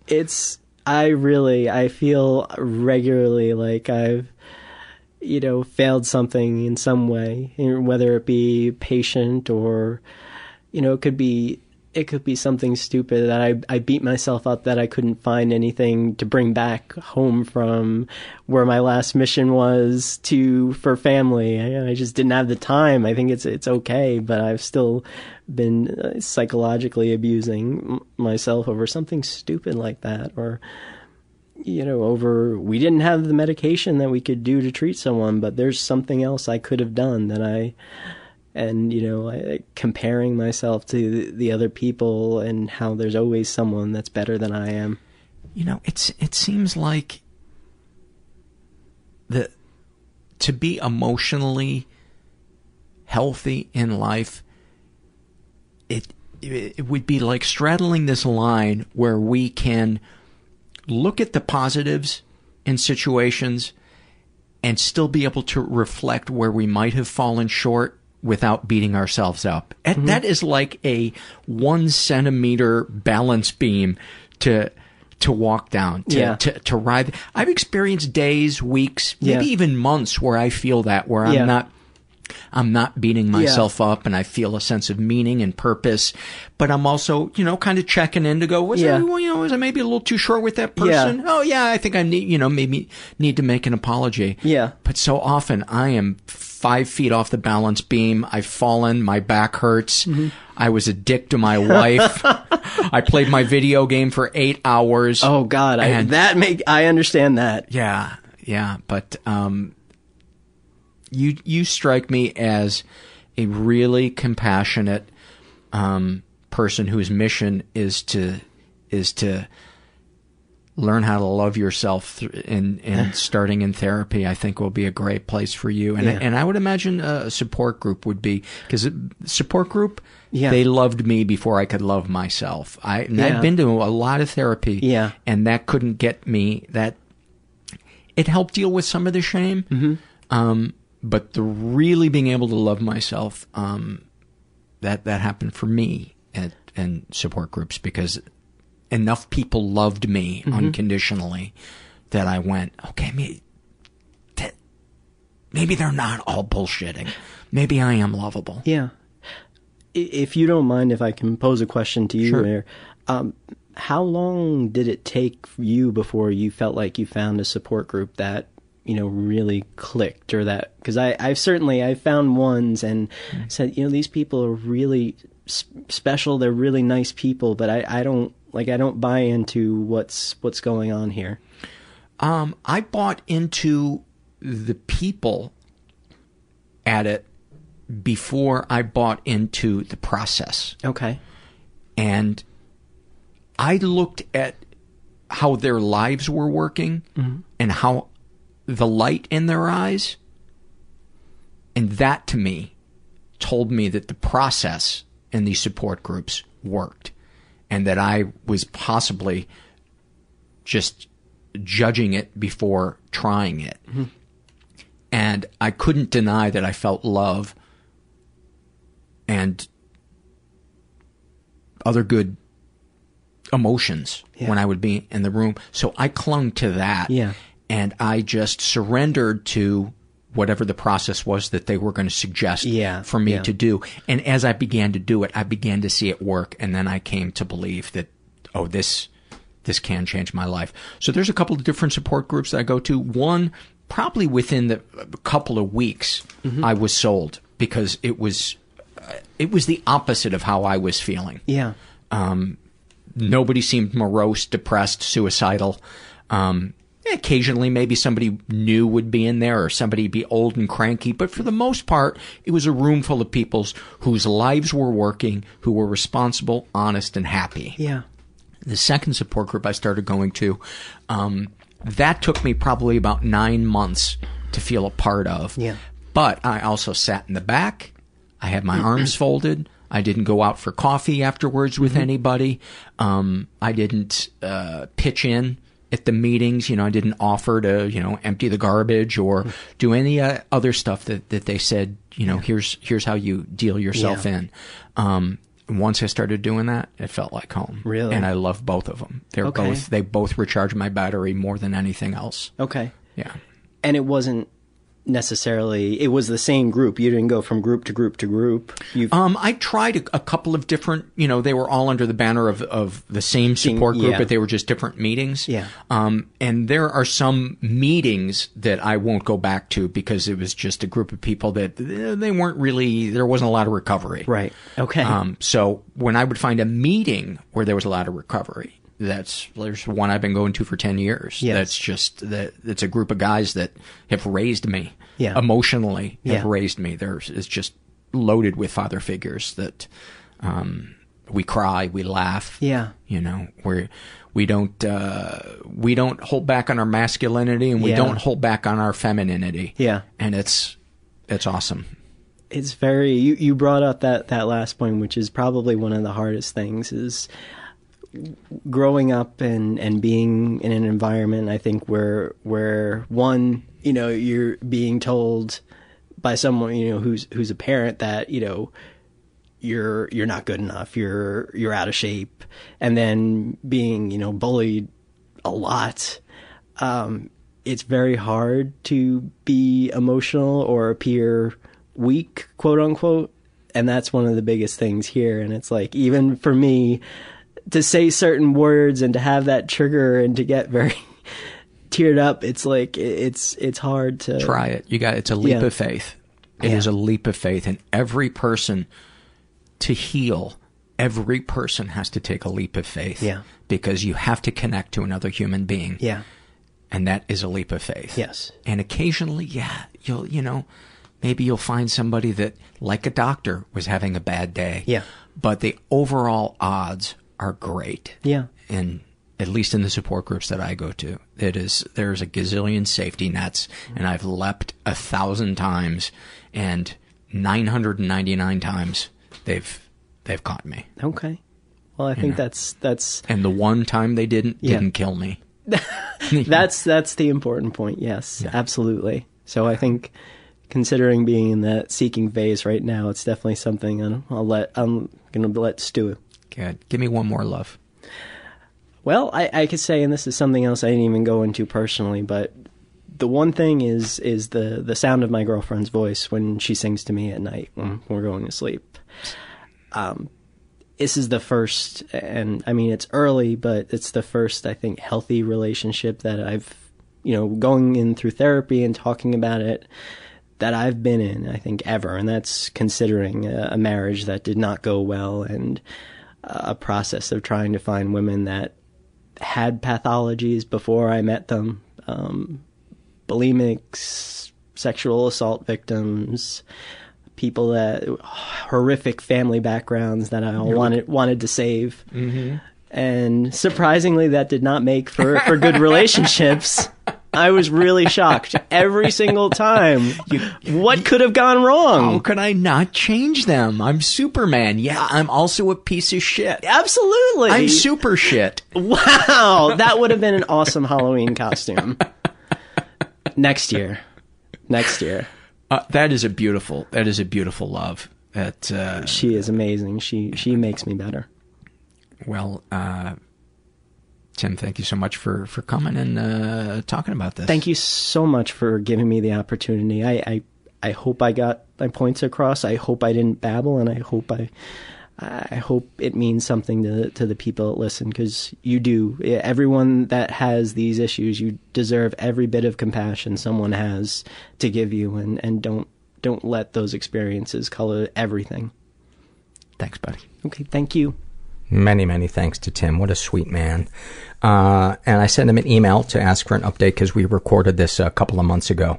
And he writes, I'm actively interviewing to get back into specialty training and excited at the places it may take take me. I've been making some breakthroughs with therapy, and it's led to some painful but enriching realizations about family. I'm more in touch with myself than ever before. I finally come to the point where I'm ready to start group, and I found one that I'll start in January once I'm back in town. I'm still drinking, but have come to terms with it as a problem and something that ultimately must and will stop. I hope my words bring some understanding out there to people frustrated with their healthcare providers, and also encourage people in medicine to seek help and not ignore mental illness. Thank you for that, Tim. I forgot to mention this. I am going to be coming to San Francisco and Oakland in late January. I'm going to be performing my satirical character at Sketchfest Friday, January 22nd. And Thursday, January 21st, I'm going to be doing a live podcast recording outside of Sketchfest, not associated with that, at a club in Oakland, and I'll be interviewing comedian Guy Branum. So I'll have more details on that and a link so you can purchase tickets. I believe tickets will be $15 in advance, $20 at the door. And like I said, it'll be in Oakland on Thursday night, January 21st at 7:30 p.m. in Oakland. I'd like to say Oakland one more time. Before I get to some surveys, I want to remind you guys there's a couple of different ways you can support the show. You can go to our website, mentalpod.com, and make a one-time PayPal donation, or my favorite, become a monthly donor for as little as $5 a month. It may not seem like a lot to you, but it adds up and it helps keep the show going, and it means the world to me. So if you could do that, that would be awesome. Also, if you're going to buy something at Amazon, enter through our search portal on our I believe it's on the support the show page, and Amazon will give us a couple of nickels if you buy something when you enter through that portal, and it doesn't cost you any more. You can also support us non-financially by going to iTunes and giving us a good rating and writing something nice. You can also support us by spreading the word through social media about the podcast. All of those things greatly, greatly help, so thank you. Let's get to some surveys. This is from the Body Shame survey, and this is filled out by a woman who calls herself Grimmy. And she writes, to the question, what do you like or dislike about your body? She writes, when I am alone, I love my body. I have wide hips, a large bust, a tummy, strong legs, and I'm tall for a girl. I have some friends who really help build me up and make me feel beautiful. However, when I'm around some of my family or at work, and especially around large groups of people, when I am on my own, I sometimes feel like I'm going to burst into tears. I start to feel too fat and that my clothes are too tight or too revealing. I hate the attention my chest gets from men. It makes me angry when I catch them looking or making comments. Thank you for that, Grimmy. It's amazing how much our mental state can influence how we feel about our physical appearance. Unbelievable. This is struggle in a sentence filled out by a woman who calls herself Time to Fling Myself into the Sun. She's a teenager, actually. And about her anxiety, she writes, I've done something terrible and everyone knows the disgusting details except me. That's a great one. This is filled out by Rusty Jim. And about his depression, he writes, feels like my body was pumped full of cement while I was asleep. About his anxiety, everyone wants to murder me. I don't blame them. Oh, that is a great one. About his food addiction, eating keeps my body alive, but it also makes me feel dead inside. About his anger issues, being in my line of sight can make me fantasize about slitting your dumb fucking throat. Snapshot from his life, I used to close my eyes when driving for 20-ish seconds at a time, praying for death. Oh, buddy. I'm glad you said I used to, and you don't do it anymore. Because I'm pretty sure the DMV, if that were on their test, even if it was a dotted line, I think that would still probably be illegal.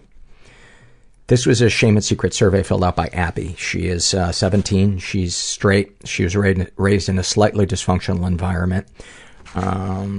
She's never been sexually abused. Not sure if she's been physically or emotionally abused. She writes, when I was a young child, I used to hang around with people who I thought were my friends, but who I now know weren't. I can't remember all the specifics, but there was always a lot of emotionally damaging things that they said, especially around the fact that I switched schools because I am gifted. Darkest thoughts. I've recently been wondering what it would be like to be dead. Not to have committed suicide, but in the sense of who would actually miss me. What would my funeral be like? How would my family and friends cope with my death? Questions like these sometimes consume my thoughts. Darkest secrets. The first time I cut myself and drew blood, I was so happy. Previously, I'd just been scratching myself with paper clips, etc., because I wanted to hurt myself but could not bring myself to cut. Then I tried cutting with a razor and didn't draw blood, and I thought to myself, wow, you aren't even good at this. When I finally was able to break the surface of my skin, it was the, quote, happiest, because who even knows what happiness feels like? I certainly don't. I had felt in a very long time.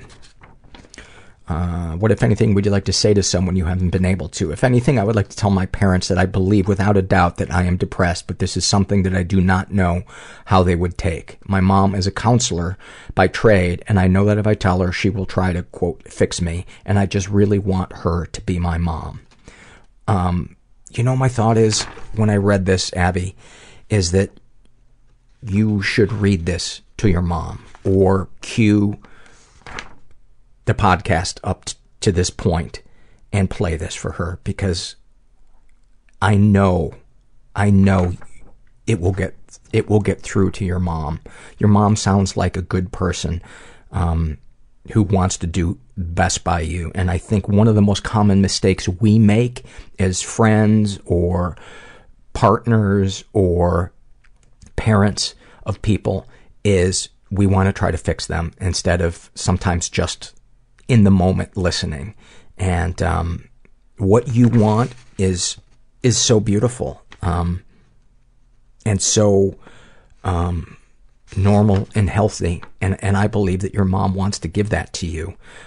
So I think it's just really about you guys communicating. So that's my 2 cents. What, if anything, do you wish for to feel normal? Have you shared these things with others? No, because I'm too scared about how they will react. How do you feel after writing these things down? A lot of shame, but at the same time, it's nice to get the thoughts that have been bouncing around in my brain for the longest time out.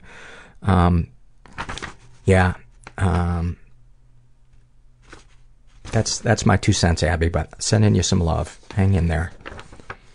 This is a struggle in a sentence filled out by Nemo, and she's a teenager. About her depression, she writes, mild depression. I observe myself laughing from 100 miles away.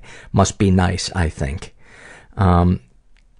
Snapshot from her life. I got up this morning and walked a foot away from my bed. I then slowly sunk to the floor and stayed there almost motionless for 3 hours. Oh my God, what a snapshot that is. What a snapshot. I think 90% of the people, myself included, when we read that or hear that, immediately want to give you a hug, and our second thought is, that sounds so comfortable. There have been so many times, but I gotta tell you, honestly, I would go in the closet.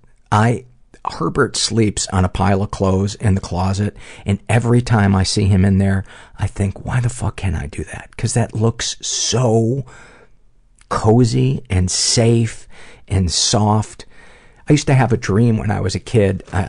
Some of you that are older remember the TV show I Dream of Jeannie, and she lived in this bottle that had all these, it was like a circular couch. At the base of the bottle was like a circular couch, and it just looked so cozy and safe and away from everybody, and it was colorful, and it had all these pillows, and I used to dream about living in that bottle. This is a shame and secret survey filled out by a woman who calls herself Pink Leather.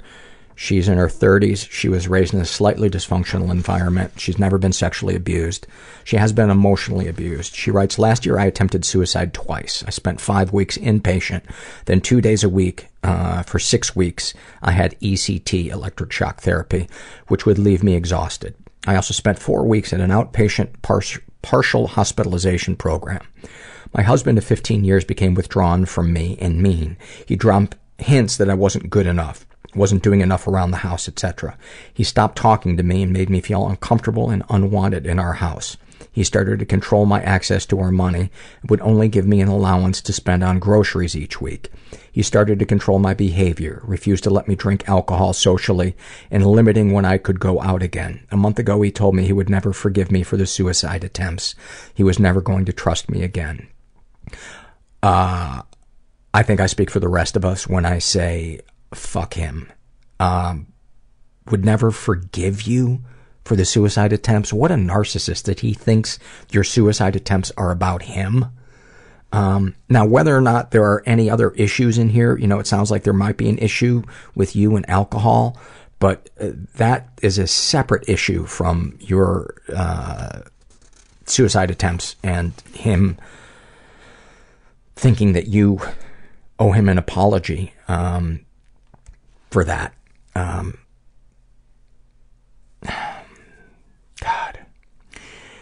Any positive experiences with your abusers? I've been with him for 15 years. I love him. I always will. We have 2 amazing children. How can he hate me so much? My thought is that he is probably projecting something on himself that he hates or that frightens him. I was thinking the other day about, if you look at anger, underneath anger, there's always fear. And so many of our emotions, if you look underneath them, it's being triggered by some other emotion. And I honestly think the 2 primary emotions that everything springs from are love and fear. Almost anything can be brought back to those 2 things. And it sounds like your husband is coming at you from a place of fear and not a place of love. And I don't know what it's like to be in his shoes.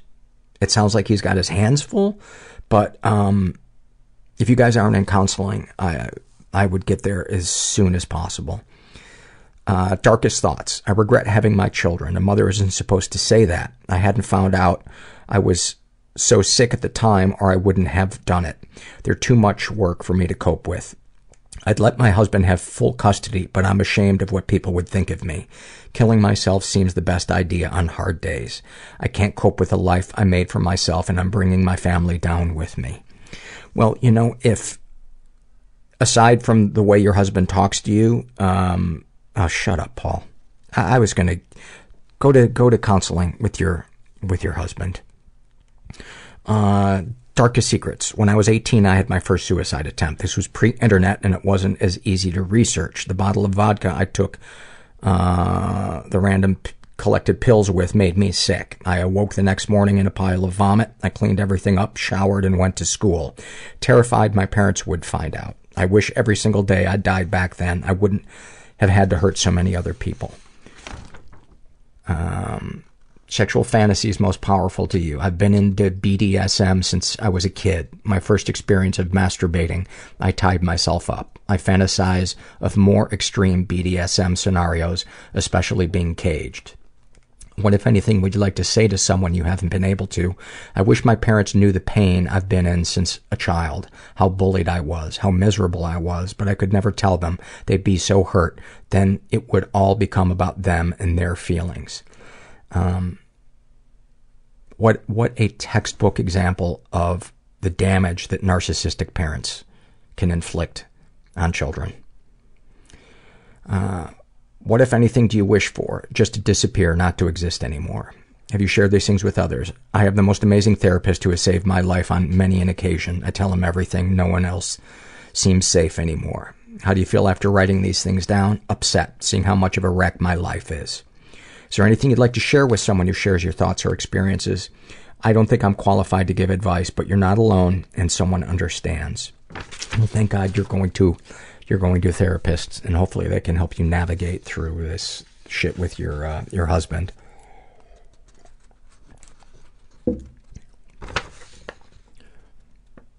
This is an awfulsome moment filled out by Cleonidae, I think that's how you pronounce it, who is non-binary, and their awfulsome moment. I remember I was about 8 years old, and we had just moved into a new house. It was very old and much larger than our previous tiny home, so it had a mystical feeling to it. There was a huge avocado tree right in the center of the backyard. While my brother and I were exploring, we found an old, beautifully carved, small wooden box sticking slightly out of the ground, being pushed up by the roots of the tree. I was so over the moon. I felt like I was in an adventure book, and this was the beginning of our journey. I thought we had found treasure or a time capsule or an old magical relic. We brought it to my dad, and he cut the lock off and slowly opened the box while my brother was doing a drum roll. I was shaking with anticipation. I remember thinking, this is the coolest thing that has ever happened to me. Inside was a few dirty syringes, a pipe, and a couple of baggies of what I only assume now was heroin. I'm actually relieved reading that, because when I first read this, I thought it was going to be a severed head. Which actually would have been an even better awfulsome moment. This is a struggle in a sentence filled out by Sally Sells Seashells by the OCD Shore. And about being a sex crime victim, she writes, he continues to steal from me even years later by taking money out of my wallet every time I go to a counseling session. Oh, that is heavy. It's so true. This is filled out by a woman who calls herself cosmemophobic. I don't know what that means. It's too bad there's not an internet where I could find out. She is in her 20s, raised in a slightly dysfunctional environment. She's straight, and her survey is only partially filled out, so I'm just going to read what she has. She's never been sexually abused, but she has been physically and emotionally abused. My dad used to beat me as a teenager occasionally in a drunken rage and would tell me I would never achieve anything or be successful. I wish he was alive because I am now wealthy and successful, but meh. Darkest thoughts. I am extremely ashamed that I fantasize about my stepdaughter dying in her sleep. I don't want her to have a horrible, painful death, but I don't want her to be in my life anymore. Paul, please read this. I need your help and advice, as I'm too ashamed to go to anyone else in fear of being judged. Any good therapist would not judge you for this. Any good therapist would say, well, what can we do to help with this? Let's talk about this. Let's talk about your childhood. Let's talk about what your stepdaughter does that triggers you. And you are not a horrible person for having those thoughts and feelings. There's no such thing as a horrible, as a immoral feeling. It's just what we do with it. So, yes. Darkest secrets. My partner and I have been together for 10 years, and the only reason we haven't spoken about marriage is because his daughter and I don't get along. I have tried for 10 long years to love her, but it's really obvious it never will happen. My partner and I have a fantastic relationship apart from that. If this ever gets read by anyone, I'm sure you will all judge me and tell me how much of a selfish, fucked up human being I am for staying in this, because I should have left the relationship years ago, right? I don't want any children of my own, but I'm stuck with this brat whether I like it or not. We only care for her half the time, but when I get home from work and she's back from her mom's, I get this horrible feeling like I just want to send her right back. I can't believe I'm willing to live like this. We fight a lot, or I'll just keep everything bottled up and try to go out so I don't have to be home around her. I take any drugs I can get my hands on just to deal with having her around. I know I have codependency, so if I left, I know I would probably end my life. I have no friends. I don't see how seeing a therapist would fix anything. You couldn't be more wrong about that. And you saying, I take any drugs I can get my hands on just to deal with having her around, you can't blame, nobody can blame their drug abuse on another person. Even more reason to go see a therapist and maybe get into some type of support group for codependency or drug abuse. And I guarantee you that will help you deal with people in your life that push your buttons.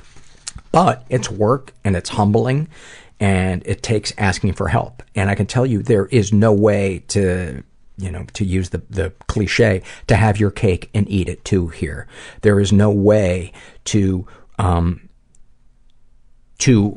have your stepdaughter drive you less crazy with you not working on yourself. That's the weird loophole of recovery, is that to help us deal with other people, it's not about fixing them, it's about fixing ourselves. And then we find that we have more tools to deal with people that fucking piss us off or scare us or abuse us or whatever.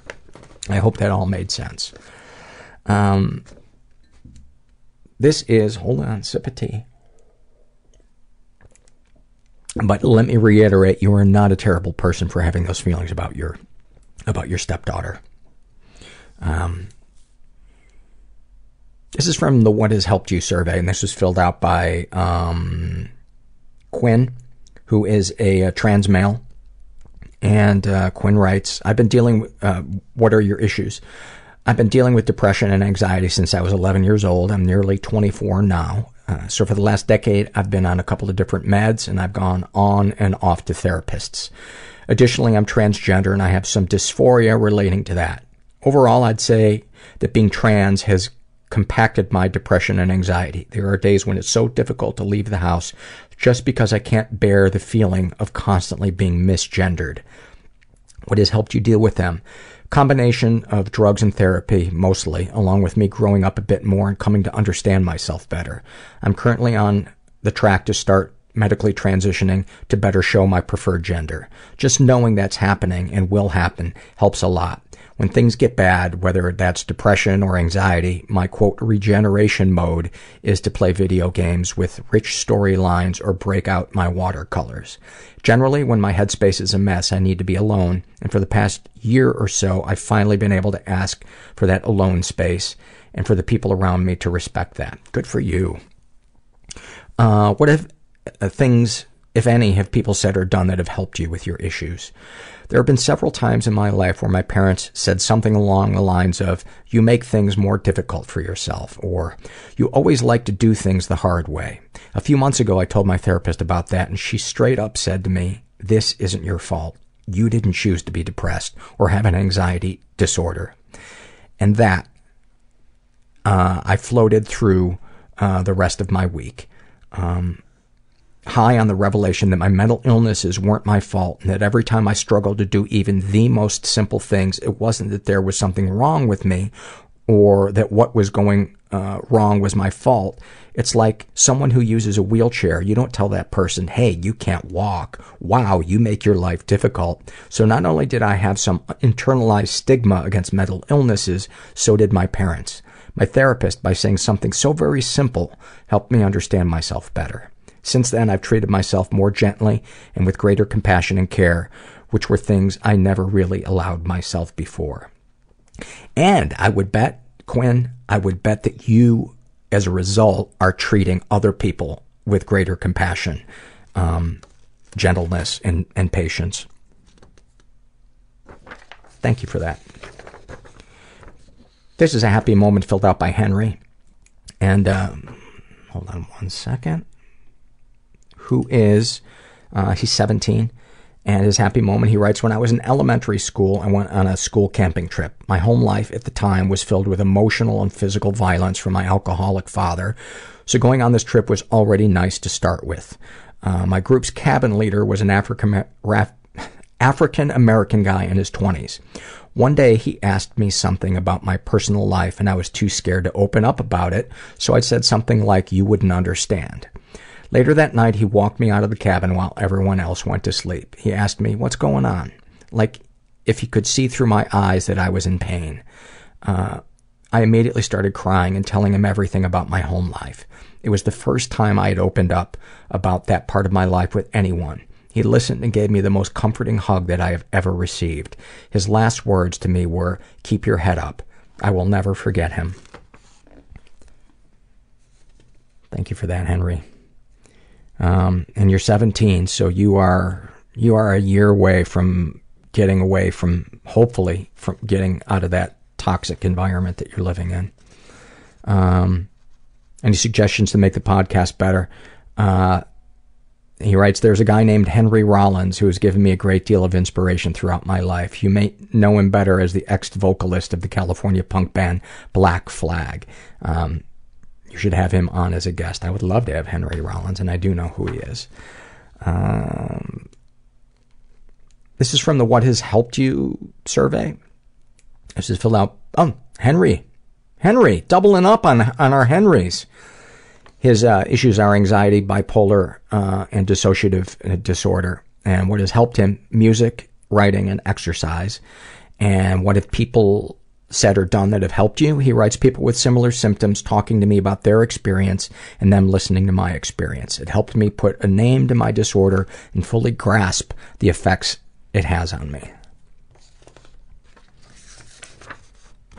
This is a struggle in a sentence filled out by, I don't know how to pronounce this, but I'll give it a shot. Larissanju. About her sex addiction, she writes, I knew I was attractive. You get to sleep with me. And you. Everyone gets to sleep with me. Next day, walk of shame. I knew I was undesirable. I'm only good for fucking, not for loving. About her skin picking and nail biting, she writes, too much tension in my hands, my body. Release it by skin picking and nail biting. Extract impurities. The mild pain is nice. It's a release valve for the tension to ease out. Face, neck, chest, shoulders, back, hands. About experiencing racial or cultural bias, she writes, I'm too white to be considered a, quote, real Latina. I'm tired of feeling the need to explain myself, to rightfully claim my ethnic identity. Thank you for that. This is a shame and secret survey filled out by a guy who calls himself Gray Arrow. He's straight. He's in his 20s. He was raised in a pretty dysfunctional environment. He has never been sexually abused. He has been physically and emotionally abused. He writes, growing up, my brother hit me so often I still to this day flinch if someone raises a hand to me. The occasional high five is met with a shudder of fear. My parents divorced when I was 8, and ever since then my mother has treated me as if I was a replacement for my father. She doesn't believe in boundaries and dries off after a shower with the bathroom door open. She says she doesn't want us to be, quote, ashamed of our bodies, but there's still a word called modesty. Yeah, and by the way, that is a form of sexual abuse. That is absolutely a form of sexual abuse. A parent doing that to a child. And the treating you like your replacement for her father is emotional incest. So do not minimize these things. Any positive experiences with your abusers? I love my mother to death, but I feel as if I were to leave home, she'd kill herself. She's threatened this before. Oh, that is so abusive. That is so abusive. I'm so sorry. Darkest thoughts. I want to fuck every woman I see. Fat, skinny, tall. I want them all. Darkest secrets. I've been cheating on my girlfriend for almost a year, but I'm too much of a coward to just leave her. I've started multiple online relationships with women, never hooking up with them, just simply taking in those feelings of being wanted and using them to fan my ego. You know, and this again, I'm no mental health professional, but man, this sounds like sex addiction, which is so common with people who have been sexually abused or emotionally incested by a parent. Sexual fantasy is most powerful to you. I want to have an orgy with as many women as possible, just have them all around me, pleasing them all one by one until my cock falls off. How does that make you feel? I feel heard and slightly aroused. What, if anything, would you like to say to someone you haven't been able to? I want to tell my girlfriend I'm sorry. I can't tell her, though, because then my charade will be over. You know, my thought is I'm reading what happened to you as a kid, and the way you're acting out now is, if you don't get help, it's probably not going to change. And I would make getting help for sex addiction your highest priority, you know, or at least going to talk to a therapist who specializes in sex addiction to find out if they believe you're a sex addict. They're called CSATs. That's CSAT, which is Certified Sex Addiction Therapist, and to process these things that your mom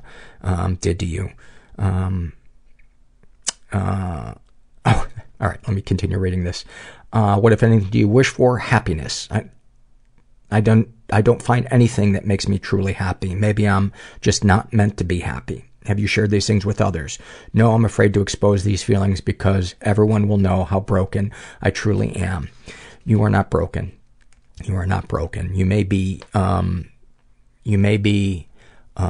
wounded, but you are not broken. How do you feel after writing these things down? Better. Frustrated because I wish I could outthink my thinking problem, but we all know that's impossible. Is there anything you'd like to share with someone who shares your thoughts or experiences? You and I need to seek out a sex addicts support group. Well, there we go. There we go. So, get to it, buddy. Get to it. And sending you lots of love. This is from the What Has Helped You survey, and this is filled out by Ems. And her issues are anxiety and moderate depression. And what has helped you? Therapy, walking, jogging, and letting myself feel my feelings. Meditation is great for just sitting with and identifying feelings. What have people said or done that has helped you? Whenever someone on the podcast says an exact fear, a burden is lifted from me. It's a connection with a stranger. It makes me feel like a human instead of a freak. Paul talking about your mother making you feel icky has finally let me say the same thing about my dad. He never touched me or said anything really creepy. All he did was check out women in front of me and tell inappropriate jokes. He would demean women for their physical appearance, including my mom. It just made me so sick. It made me think that all men objectify and judge women physically like that. I can tell you all men do not. Sadly, too many do. And what you experienced is every bit as serious as a parent physically violating you. It is the message that is sent by the parent that beats the kid, fucks the kid, or ogles women and demeans them in front of their kid is that you don't matter. That is the injury.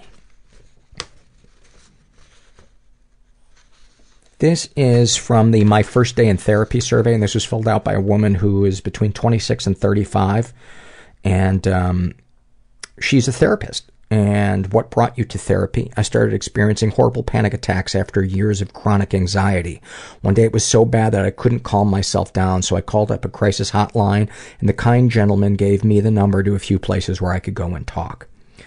Describe any fears you had associated with starting therapy, either as a client or the therapist. I was kind of terrified. I spent about an hour before my appointment sitting in the parking lot crying. The vulnerability of actually going and doing something for myself felt like too much. I was scared of giving myself the identity of someone with problems.